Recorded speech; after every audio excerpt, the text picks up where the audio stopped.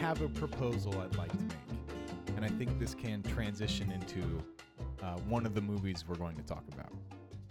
A social contract, right? Okay. A new social contract.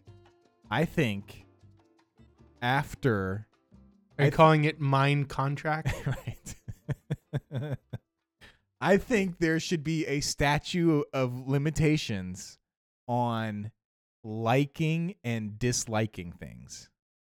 Statute of limitations on liking Or disliking something. and also okay. on a statute of limitations on having an opinion.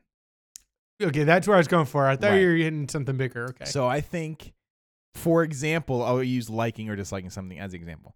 So I think if I say, did you like this movie, right? If you haven't seen it within the past 5 years, you are not allowed to say that you liked or disliked the movie. You would have to say, well, I liked it when I first saw it, but I haven't seen it in however many years. Right? Because I think you change so much, even over 5 years, that a movie that you liked when you were 25, you may not be as hot on when you're 30. Right? Mm-hmm. And I just think when people say that they liked something, they're thinking of something that they may have no connection to whatsoever, really, because they haven't seen it in 10 years. Right? Yeah, I guess there'd have to be further kind of qualifiers on that. Like, how much did you like it when you first saw it? No qualifiers. Yeah, there 5 years. Look, it's an arbitrary rule to begin with. Right. So the cutoff has to be equally arbitrary. 5 years, no haggling. I don't care if it was your favorite movie of all time. If you haven't watched it in the past 5 years, you have to watch it again before you can say, yes, this is my favorite movie of all time. I could get on board, but we would need graphs. We'd need to work it out. There'd need to be different applications for different ages. Yeah, I would How give much like you a like sliding something. scale towards older. Like I would say maybe 0 to 12. Like you have to watch that thing like once a year. And then like 12 to 18, that was that 6 years. So maybe like 12 to what? Like it has to be a sliding scale to where maybe like when you're in your 40s, you get a little bit more leeway, right? You get like 7 or 8 years. Yeah. So exactly, you're already bending the rules of your arbitrary. All right, fine, arbitrary then. 5 years. I was trying to work with you. Yeah, that's what I'm saying. No, but 5 years. That's but the I'm saying cutoff we then. would have to devote like a good 3 months of Sure. really hashing this out to really get a full system that I think I could get fully behind. But I think in principle, you change so much. Yeah, I mean between certain ages, probably. Yeah. Yeah. The reason I was thinking about that is because we watched I Don't Feel at Home in This World anymore. Has any movie grown in your estimation over time, or does every movie just slowly get worse and worse in your mind? It has to be the worst, right? No, that's not true. Maybe Nothing. Zodiac, but I haven't seen it. I haven't seen it since we lived at Smyrna. How many years ago was that? That was over 5 years, so I don't know. I feel like your brain is like has some good topsoil and then some no, rocky. my brain is slowly pushing everything out. Yeah, no, and no. if I don't work actively to keep it in, like the core of my brain is built around an Peanut. emotion of like F you, right? Like Right. get away from Right. me. That's the core. That is the peanut of my brain. Yeah, you were born wanting to get out of that womb and get away from everybody. Exactly. So I have to work to keep that stuff in. So 5 years for me is a big, right? If I haven't seen something in 5 years, who knows how I feel about it? But if I'm talking about like or dislike, your brain is like some good topsoil with some rocks underneath. And anything that initially Like tak's hold, construction debris, right? Doritos you're bags. Like, exactly. That you're like, yeah, that was pretty good. I can trust that's the flower at full bloom. Yeah. And not only will you not remember it in a little bit, but I think that right before you fully forget something, if I say, hey man, what do you think of that now? You're gonna be like, yeah, worse than when I first saw it. Yeah. And then it'll go into nothingness. Yeah, I think that's safe to say for the most part. But at the same time, I think the things that I do truly like, I keep up with. Like, I'm not letting those slide past. Mhm. I mean, like, Zodiac's a good example. I love Zodiac. Or, I should say, What do you think of Cowboy I Bebop? loved Zodiac because I haven't seen it in over 5 years. What about Cowboy Bebop? I loved Cowboy Bebop. wow. Haven't seen it. Haven't seen it in a long time, longer than 5 years. So who knows? Who knows how I feel about it now? I'm sure. I'm absolutely positive. My reading of Cowboy Bebop, a Japanese anime, would be pretty different as a 34-year-old father of two than it was when I first watched it when I was 19 years old. Hmm. You know what I mean? So I don't think it's that fair to be like, yeah, I love Cowboy Bebop. Well, I haven't watched it in 15 years. I mean, I've watched it since then, but you know, you get the idea more or less. I'm dreading our future conversations. So the reason I bring that up is because we both watched I Don't Feel at Home in This World Anymore, which is on Netflix, directed by Macon Blair, who was the star of Blue Ruin. And so given what I just proposed, right? Our new social contract, or maybe just our new podcast contract, and knowing, or maybe not knowing, my feelings towards my feelings are negative towards one of the movies I'm about to make a comparison to. Tell me if you think this is accurate or not. I would describe I Don't Feel at Home in This World Anymore, which, is there any way we can like abbreviate that? I don't home, like Don't feel. Okay, is there okay, tell me if you think this is accurate or not. Don't feel, to me, I don't like that anymore. yeah, there's nothing you can't abbreviate it. Okay. To me, it's a mashup of Blue Ruin and Napoleon Dynamite. Already disagree. Okay. But that's how I saw the movie. Mm-hmm. Like, you have this revenge thriller, right? Which is like Blue Ruin, which in and of itself is just a ripoff of No Country for Old Men, or insert Coen Brothers movie here, right? With characters that are maybe one notch below the goofy characters in Napoleon Dynamite. Outside of Melanie Linsky, who is plays it pretty straight. Yeah, she plays it straight. But you have the nunchuck wielding, ninja star throwing, super Christian, working out Elijah Wood, right? Who's just like over the top goofy. Yeah, I loved him in it. Yeah, but it's like, so it's like, and I hate to pull the same card as with like La La Land, but it's like, I feel like if you like the humor in Napoleon Dynamite, you'll like the movie. I don't like that humor. I don't find the goofiness funny or endearing. I just find it like goofy and unappealing.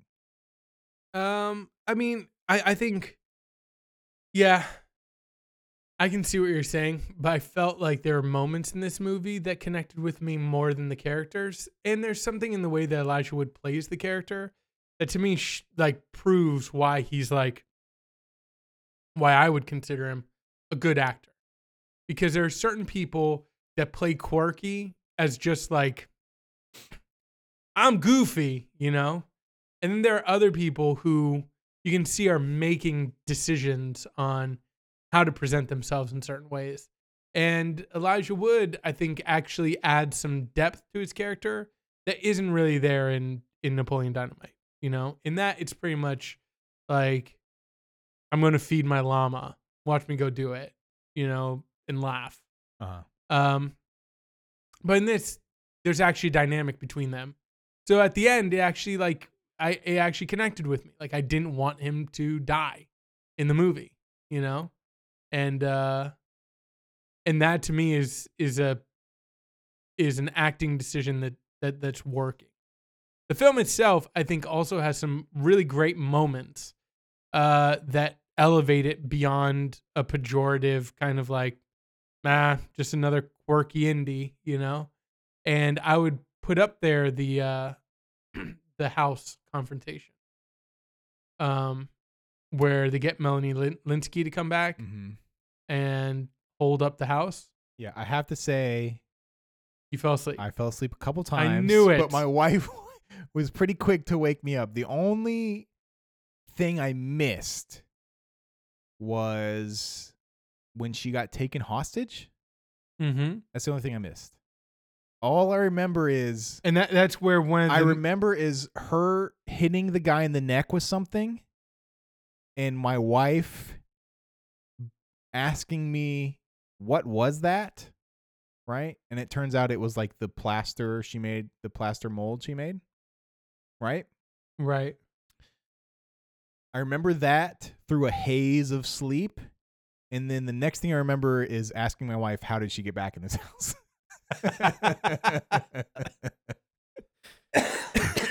So you didn't see the death of one of the main... No, I saw all the deaths.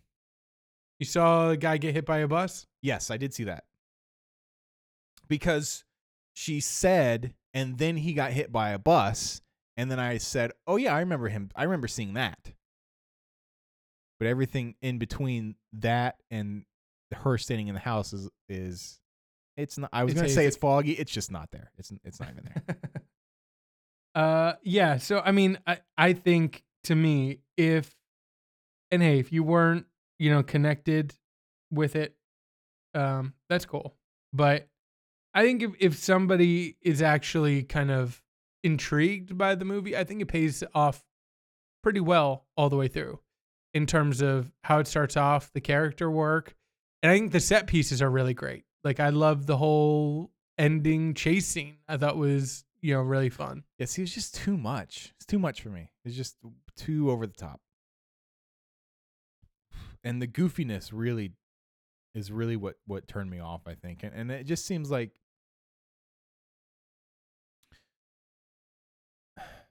to me it's telling that there are so many, I don't know, it's more reliant on the quirks and the set pieces than it is the characters themselves.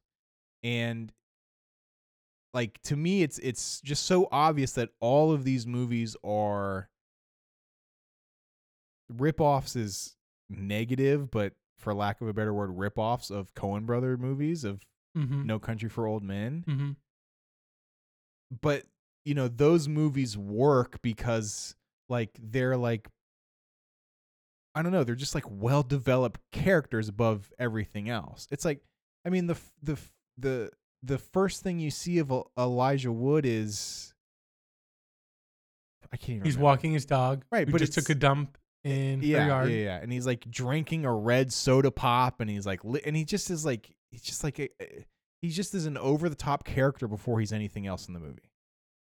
And so I was immediately disconnected because it's just like, this is a quirky indie movie. I mean, it may rise above that, but it has all of those trappings, loud and clear.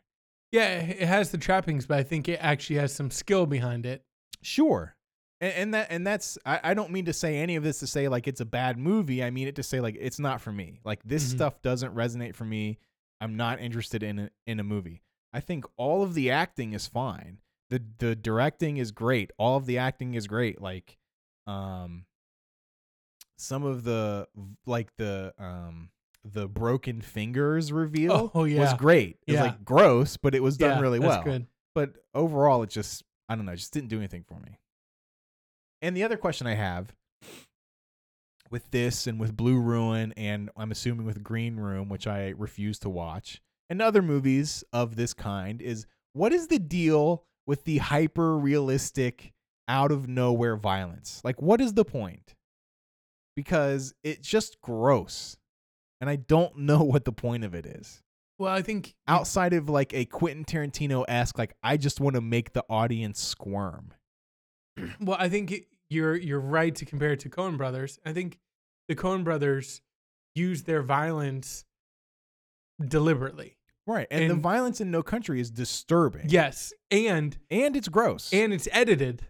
They don't show you the final shootout in No Country. Yeah, but they show you Anton Chigurh strangling a guy No. with handcuffs. Yeah, and they show you the floor, which is something else Right. that you just don't think about in a violent act. It's like, Yeah. let's pause and take a look at what this struggle affect. Like, what does it look like if we actually took a step back and away from it and consider it, right? That's what the Coen brothers do with their violence. They pull you out, they make you consider it, they make you think about it. And so No Country, the whole movie is built as a commentary on movie violence, among other things. So at the end, you don't get to see the final confrontation. And as an audience member, you're left going like, ugh, why didn't you show me that? Mm. It's like, well, you knew what was going to happen, you know? Right before that, you see Llewellyn being like, I'm coming for you. Like, he has that movie moment of like, I'm bringing hell with me and I'm getting my revenge. Mm-hmm. Next scene, he's dead. Mm-hmm. And you know, like, he's outmatched. Like, he's not Jason Bourne, you know? Right. And for us as the audience, it's like, why'd you want to watch that? You know? Why do you want to watch a character get shot and killed? Mm-hmm. We'll just show you what happens to him. I think that's brilliant, right? And I think that is why, that's what distinguishes a Coen Brothers movie, is they are operating on, you know, everyone's talking about Trump like 3D chess, right? That's the analogy. Is he playing 3D chess? How much? It's like the Coen Brothers, you know, cinematically, they're playing like 3D chess. I mean, their movies are doing a lot at once, and their use of violence is intentional, and a lot of times it's disturbing, even in their comedies. I'm thinking about Burn After Reading. Mm-hmm. You know, that had some really disturbing violence in it. Right. But that's kind of my point. It's like these other movies have lost the intention, and they're just taking the disturbing aspect of it. I say all that to get to the part where I think these are people trying to reach for that, and at most, maybe somebody saying, like Tarantino might say that he's trying to like shake the audience up a little bit, right? He's just trying to get a rise out of them, or get under our skin in some way. I think the Coen brothers would be doing something different. I think sometimes people get caught in the middle, right? They both want to shock and shake you a little bit, but then they also want to, through it, be like, hey man, violence is like real. Like, as much as you want to in a film be like, show the guy get shot with a shotgun. Like, I want to see someone, you know, get their neck broken, right? The reality of it is disturbing. So if we show violence, let's show violence. Let's not give people what they want and just be like, here's a bloodless kill. Yeah. You know, here's Jason Bourne smashing somebody with a book and smashing their head in. But you just see him like hitting somebody with a book, and then you don't see like a caved in head at the end, which like that's what he's doing. Yeah. I will say that I really liked there's a shot at the beginning of the movie where it's after her house has been broken into, and I think it starts with her like seeing the silverware is missing, and then the camera pans to the hallway, and then you just see her like out of frame grab the knife from the refrigerator, and then she circles back around the camera and comes in from the other frame. That shot I really liked. Yes. It stuck with me for some reason, but I thought that was really well done. But other than that, like I said, the character stuff is just I don't know. The quirky stuff, I couldn't get past it. Didn't do it for me. I could. I liked it. I thought Elijah Wood pulled it off. I had a technical question for you. You watched the movie. You watched the movie on Netflix? On your Xbox? Yes. Were there 2 aspect ratios?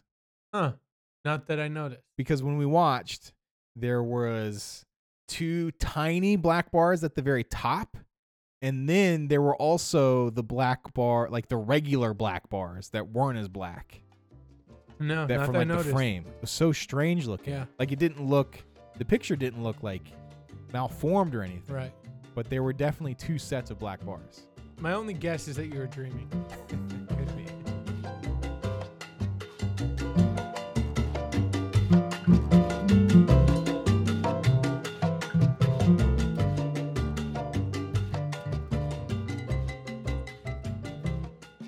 All right, so we also watched Get Out, Yet a movie that we both liked. it's in that fertile topsoil in your brain. Although I don't feel like I have much to say about it. I mean, I liked it. I was a little like, I didn't really care that much for some of the ways some of the humor was implemented, or the way the movie kind of wraps up at the end. But I think overall it's really good, and I enjoyed watching it all the way through. Mm-hmm. Like, and there was never a moment where I was like, there was never even a moment where I was like, oh, this is just bad. Or like, Yeah. I don't like this. I think I was a little more wrapped up in it than you. It elicited some vocal reactions from me that I wasn't intending, just because I think Jordan Peele represented a sensibility in horror Mm-hmm. that I share almost completely. Mm-hmm. I love horror movies. I don't even think this is a horror movie, really. Right. Because I love horror movies, but also if you look at like my favorite horror movies of all time, and I've talked to other people, or I've gone off of other lists where people are like, best horror movies of the last decade, whatever. And those are movies that I tend to not enjoy, like Yeah.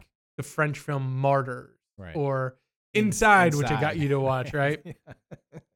Like everybody's talking about, like, those are the great Right. horror And movies. They're just disgusting. They're just disgusting. They're disgusting. And I don't have an affinity for that. What I do have an affinity for is for a film that plays your emotions and can elicit a response from you.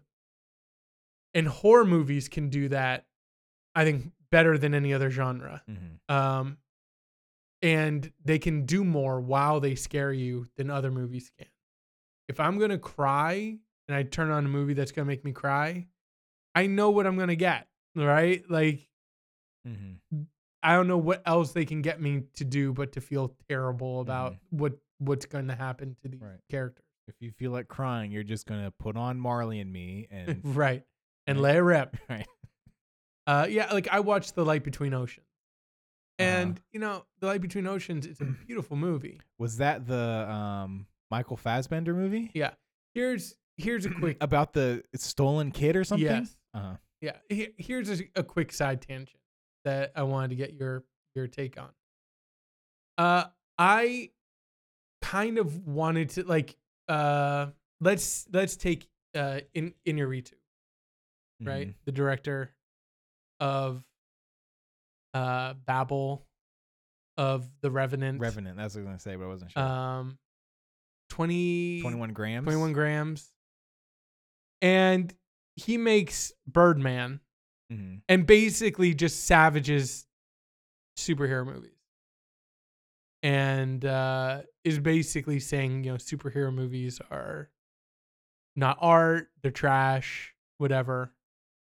Mm-hmm. And that's a sentiment that's pretty easy to find amongst some directors, right. especially kind of Academy nominated Mm-hmm. directors, Blowhards. blowhards. And but then you look at the films they make, right? Right. And the films that they make are, here's 4 stories of a wife who gets a random bullet in her. Yeah. Just And absolute misery. Just misery, right? Here's a mute, student who's being kind of sexually exploited. Mm-hmm. Watch that, Or The Revenant. He had his main character ride a horse off of a cliff and survive. That's what superheroes do. Mm-hmm. You know what I mean? Like, that's what superheroes. So, Yeah. but because it's in a different package, it becomes like noble or okay or, more digestible. Yeah. The same thing with like freaking dramas where it's like, listen, I'm not about Flash, okay? I'm about this main character who has an incestuous relationship, gets pregnant, but loses the baby, only to then find the man of her dreams who gets sent off to war and comes back shell-shocked and abusive. Mm-hmm. It's like, okay, so basically you're just like melodrama, Mm-hmm. You're in the swamp of melodrama, casting stones at the swamp of superhero movies. Mm-hmm. Like, but you're playing in the same freaking swamp. You know Right. what I mean? You're just trying to manipulate people. Stuff like it drives me crazy. That's like The Light Between Oceans. Felt like Mhm. it's like beautiful movie, but in the end, you want to watch people be miserable for a while Mhm. in a completely improbable situation that would never happen. Doesn't really make sense, but Mhm. let's go along with it because we want to make you cry. Then you'll love that. Right. But with Get Out, what you're able to do is manipulate emotions, uh, get people, like at least me, right? Like get me kind of like excited and interested in your film while also doing a bunch of different other stuff, right? So like I'm having a good time with the movie. I think we both can agree that as a basic film, it's enjoyable to watch. You're going to sit Mhm. down, you're going to have fun Mhm. with the film. Then on a second layer, he is in a way that I haven't experienced before. And I saw Moonlight, I saw Kicks. I love both those movies. Mhm. But the kind of Black experience in America is something that I never saw articulated the way that Get Out did, where basically the main character is experiencing something that's very like disturbing and off-putting, and every level of like, okay, that's funny, and then that is downright like scary. Mhm. But whenever he tries to tell someone about, like, they don't understand. He Mhm. can't, because he can't explain. Like, he can't be like, no, see, I talked to this person, and they gave me this weird vibe. Right. They're going to be like, that's you. That's on you. They're Mhm. fine. They're okay. Right. But he knows that it's not, but he can't say it. And I was like, that is an experience that finally, like, I broke through and helped me, like, understand. Like, when people start saying, like, the Black experience in America is, it feels like this, and this. It's so easy for people to call out the details and be like, well, as a white person, what are you saying? That Mhm. we don't have poverty? It's like, no, that's not what they're saying, right? It's the Mhm. Black Lives Matter movement, right? Right. Black Lives Matter then gets twisted into, well, what, all lives don't matter? It's like, Right. that's not what they're saying, right? Right. Like, they're trying to articulate something. Like, can you shut up and like listen to them? Like, just take what they say for how they're saying it, and just Right. maybe give them the benefit of the doubt. Like, Get Out does that perfectly. It totally made me think about that and be way more sympathetic in the sense of, I need to be careful that I don't try and like be like, hey, I get it, Yeah. and be like, I probably, as much as I think I get it, there's enough there that I don't get, that I probably don't need to, be pontificating endlessly about it, about like, the Black experience in America. I probably need to like shut up and listen a little more. Yeah. And if somebody says something that I don't agree with, I probably need to give them the benefit of the doubt and at least maybe explore it from their perspective and see what truth is there, rather than dismiss it outright, because I feel like it's, again, this other term that I find mind-boggling is actually a real term that I heard people use: reverse racism. You know what I mean? Like, Mhm. what are you talking about? Yeah. So yeah, it's doing that as well. And then the filmmaking, my connection to horror, and the way why I feel like, Peele and I look for the same things in horror movies, is the way that he set up some of the details of his story, Mhm. not just the people who are involved, like the opening abduction. And then he is later referenced. You see him in like the big party scene, Mhm. but it's not drawn attention to. But everything that he's showing you is purposeful. And so when they hit the deer and the police officer comes, and you have that extended scene of like where the officer's like, I want to see his ID. Right. At first you're like, oh, that's his, like social justice statement on police, right? And that scene could have been it. Yeah. That's it. That's all it did. But then at the end, in my head, and spoilers, here we always talk spoilers. Yeah. But at the end, when this whole family's dead and he is dealing with his ex-girlfriend, I'm already in my head like, how is he going to explain this to police, with her dead? And then he stops choking her, and then you see the police lights, and you're like, Your heart drops. dude, your heart drops. Because you go back to the police officer Right. that came for a deer that they had nothing to do with that deer, right? They did nothing wrong. And yet this police officer turned it into a tense situation. What is he going to do now, right? He's going to come out guns blazing just on the look of it. And your heart sinks. And then the door opens, and you see only when the door opens, it's his airport. It's his friend. And then your freaking heart goes like through the roof, And it was all seated so perfectly. Like going back to the deer, the way that he shot and framed it, the way that you saw the lights approaching, the way that he built that climax to be about all that death and how everybody is it's going to be his word, and how no one's going to believe him. And then the final reveal, like that is what I look for in a movie. Yeah. And just that he pulled that off so perfectly. That's the primary example. But there are other things that he does throughout where you're like, man, you set that up so well. And that's why I think Get Out is, I think I liked it more than you did. Yeah, I liked it. I liked it a lot. I mean, like I said, there are a couple of things that I didn't really. I don't know. Some of the humor stuff I didn't really care for that much.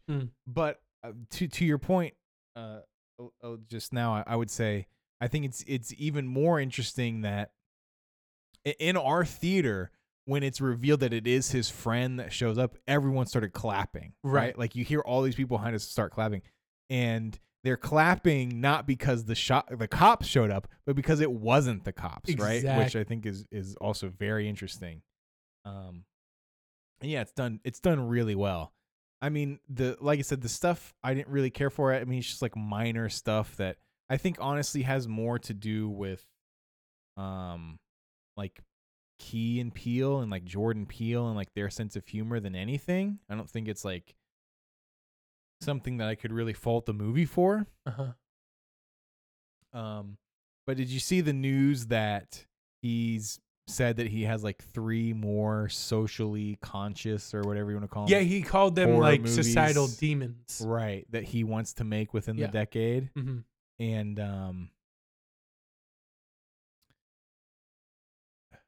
I went back and listened to the Champs episode with Jordan Peele, and I don't really like him that much.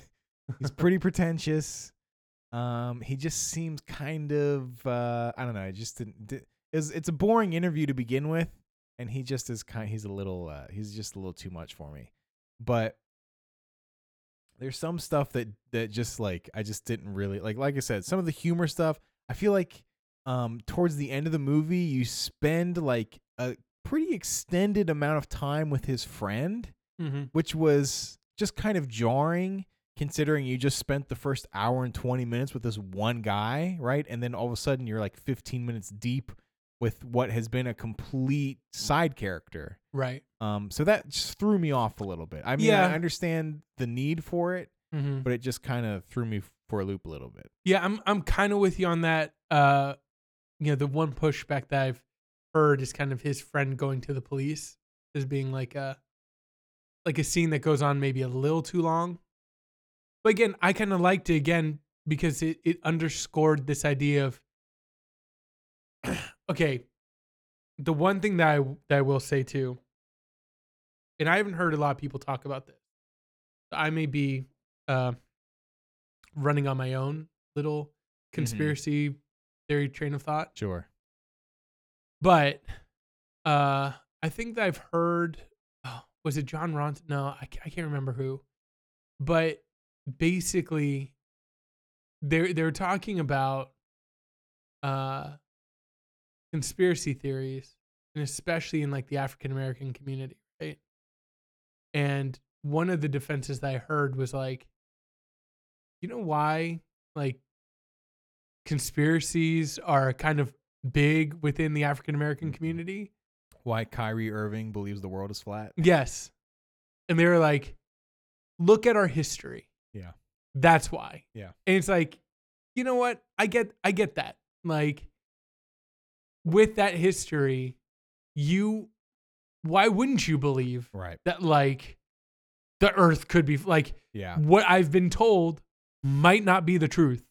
Like, Yeah. plain and, simple. And that, to go on a total tangent, that was what really made me sympathize with Kyrie Irving, who, look, believing the earth is flat, I think regardless of your background or upbringing, is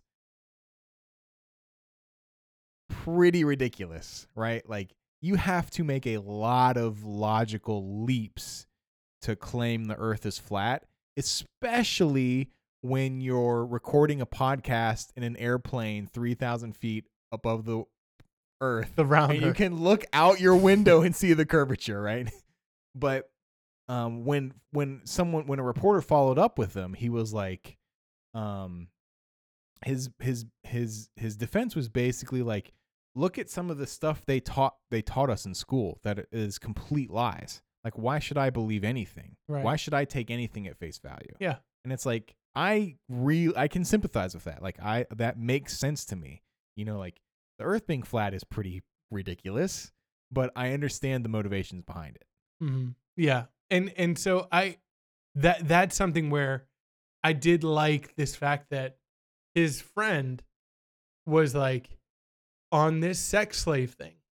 Yeah. Like that was his thing. Yeah. And he was not ever going to shake off it. And Yeah. at first you think like, oh, he's making a joke. But then you slowly realize he's like, no, that's his best theory, Mhm. you know?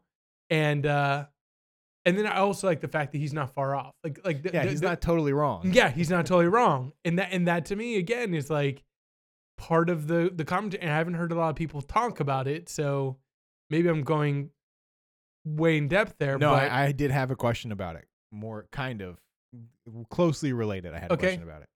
My question was basically, so towards the end of the movie, it's revealed that I don't know if it's given like as hard proof of motivations, or if it just is suggested, or if one character suggests it. But the basic idea is that these old people are choosing only black people because they want to be black. And I was wondering if we're supposed to read into that idea, if that is supposed to be like a legitimate critique on the older generation or on older racists, or if it just is kind of like a, you know, like a plot convenience. You know what I mean? I like the reason given in the film, which is basically like people want it for different reasons, and he kind of goes through like some people think it's fashionable. Yeah, that's true. Yeah, that's true. And some people think it's genetics, like for the athleticism. Exactly. It's straight up racism, you know? And so, yeah, I do like that because, again, that's how, and we've kind of talked about in here too, that's how the culture gets co-opted, you Right. know, by people who are looking to exploit it um, or who just think it's fashionable.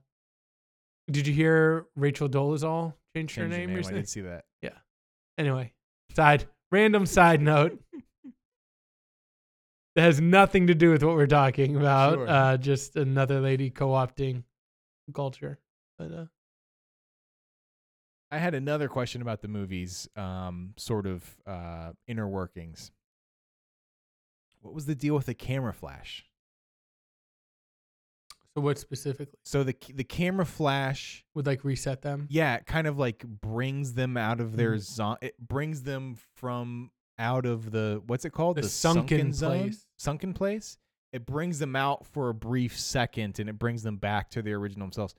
Like, is that a commentary? Is that just a plot convenience? Okay. What was there an explanation for that I missed? Here's another thing that kind of um got me. So you know, again, we've mentioned we like doing this because we like talking about movies and kind of a more relaxed kind of long term form. But there's so many people that I think are like trying to get stuff out there so quickly in response to movies that sometimes they can get details wrong. And the Mhm. thing that I've heard some people knock the film about that again kind of drives me crazy when I feel like the answer is there in the text and people just clearly misinterpret it. But then they'll go on talking or they'll like ding a movie for the thing that they've misinterpreted. Right. So first I heard it said like, so the uh grandparents are the servants. Like Mm-hmm. that's the life that they wanted, Right. you know, and they're like happy with that.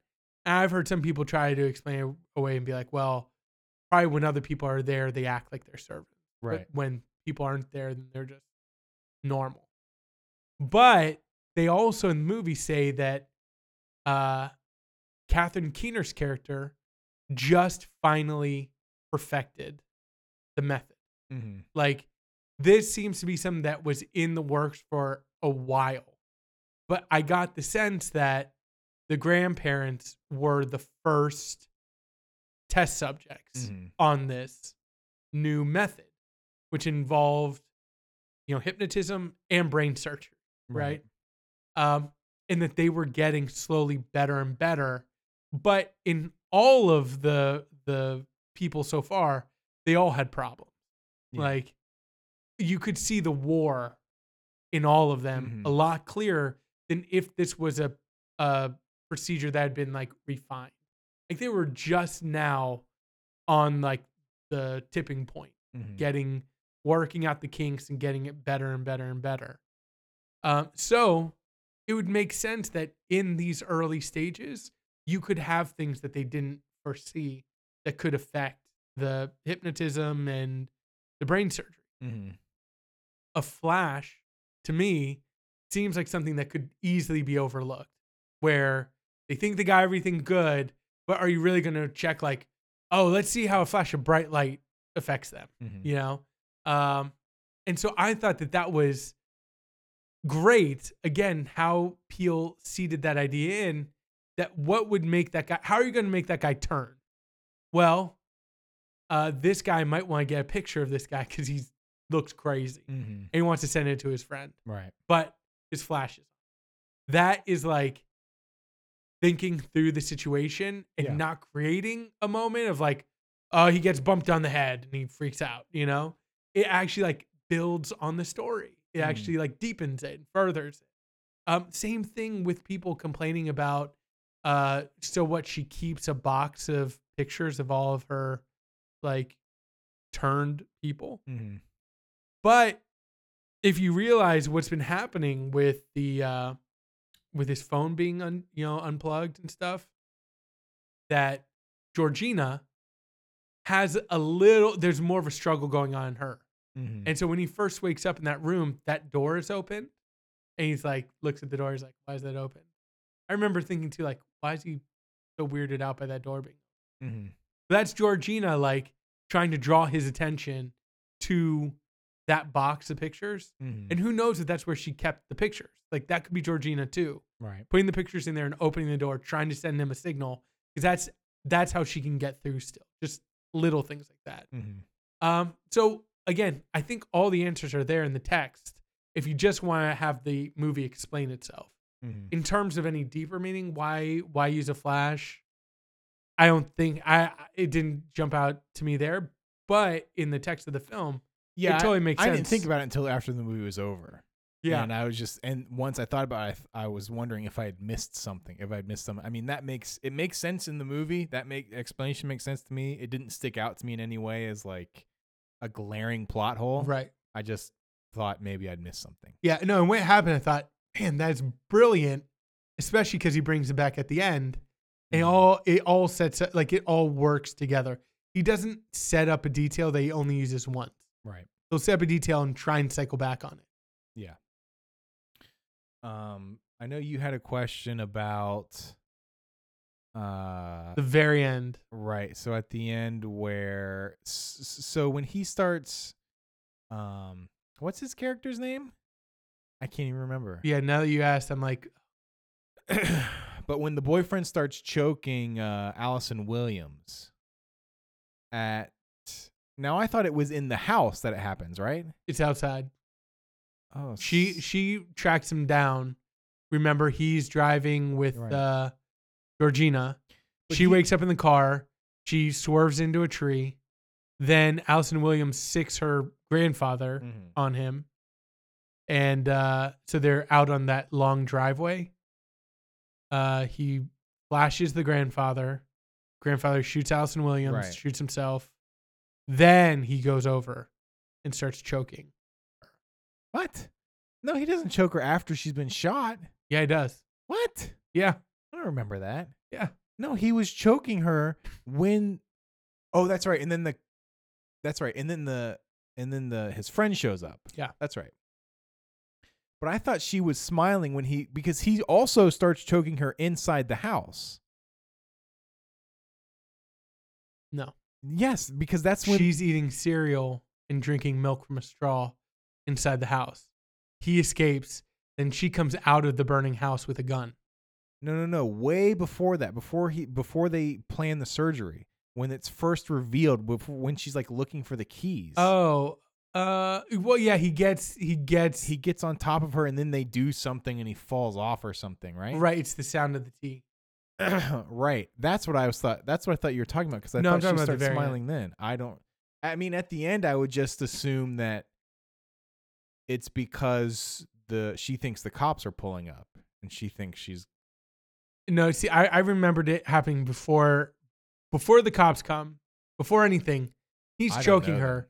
She's shot. And at first she's like, no, no, no. And she smiles right as he's about to completely finish her off. I have no idea. I got the sense that was kind of the final racial commentary on, like, you are screwed.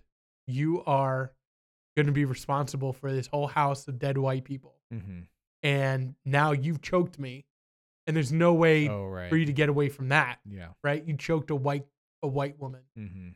And she realized, like, he is sealing his fate Mm-hmm. by choking her. Yeah. And she's a complete sociopath. Right. So she's kind of objectively looking at the moment and being like, Yeah. you're a stereotype right now. You're you're sealing your fate. Yeah. Yeah, By that makes choking. sense. I just didn't remember it happening like that. A similarity that I saw between this and La La Land, not a similarity, but kind of a small little nitpick I had with both, was I didn't feel like either relationship was had been going on long enough to warrant the feelings that they warranted, Mhm. right?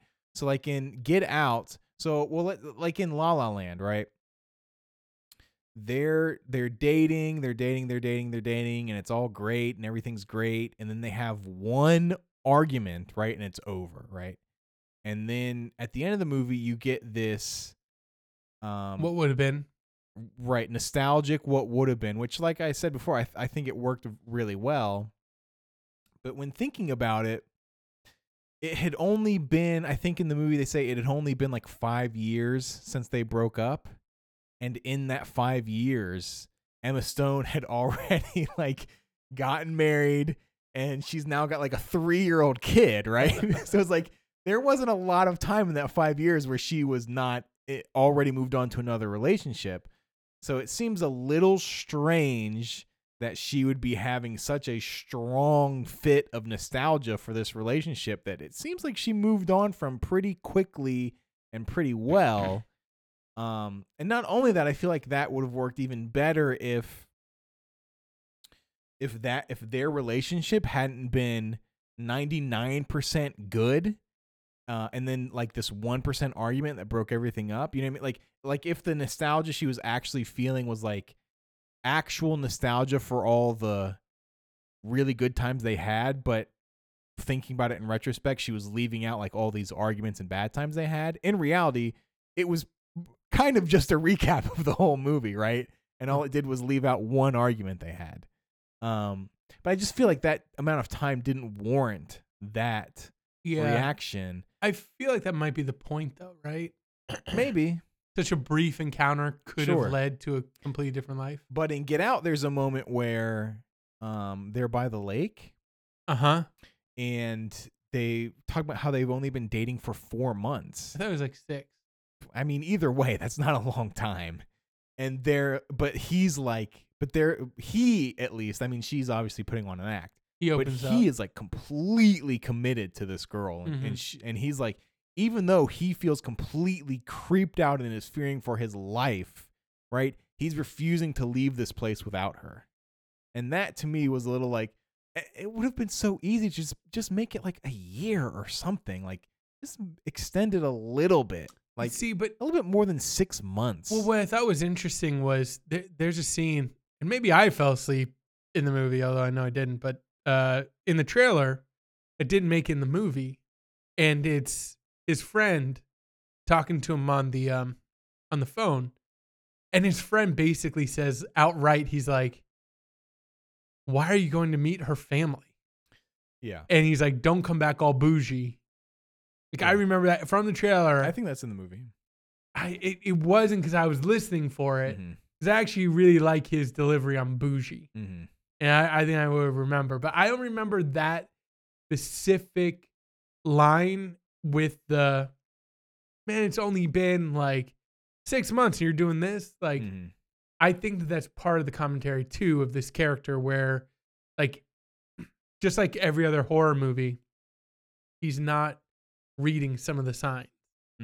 Just like in the beginning where she's like, my father would have voted Obama in a third term. It's like, that's actually like a really patronizing thing to say that actually works against you. If somebody said that in public, you might be like, it'd be cringy. Yeah. You'd be like, okay. And he's not responding well to all of that. If I had to nitpick something, although I don't want to because I think because I don't think there's anything there. I think it takes away from the fun of the movie. But so if their deal is to kind of lure black people there and then basically hijack them, then what game were they playing with their bigoted kind of riff? Like, is the commentary basically that they couldn't keep it under wraps for 1 second? Because within 10 minutes, Bradley Whitford is like, so how long is this thing been going on? And you're like, and it's funny, right? But you're like, if they wanted to keep him there, then they wouldn't try and creep him out. It could have been way more subtle. Yeah. Like he got to the end where he wanted to leave. He's like, we need to get out now. That does not help their end goal to make all their people feel like I have to get out, because if he ever suspected his girlfriend, then he would run away or get in the car and drive away, right? And then they're maybe not screwed because he might not know fully what they're after. But it's like you're raising their suspicions enough to get them so they want to leave. Mm-hmm. That seems to be counter to what you should be doing. It seems like you should be able to not say like this thing or be like, we're so proud that he lost to Jesse Owens. Mm-hmm. You know, like all that stuff. That wasn't even that. It was right afterwards. He said, and he almost got over it. Right. Right. Yeah. So yeah, on that, I'm like, that is fun. That all of that stuff is like part of the fun. Well, that's the social commentary. Yeah, but at the same time, it doesn't. That's the part people want to nitpick. It's like, I think that they would have a game plan together a little better than being like, and let's creep them out fully. You don't have the social commentary if he doesn't say, I would have voted Obama in for a third term. Right. Like, that's the commentary. Yeah, exactly. Which is why I'm like, I don't even want to really bring it up other than to say, like, if you're nitpicking the story, to me, that's the part that doesn't make sense. But I want all of that in there because it is what the movie's about. It's about his experience. It's about hearing the dad say like this, which is something that I've seen and heard happen in my life from other people. Yeah. And been like, ugh, if you could hear yourself, if you could just hear yourself, you know? Yeah. All right. Well, that's all I've got for Get Out. All right. Yeah. Good. I liked it. Go see it. Are we watching Logan next? I'm not. Listen out.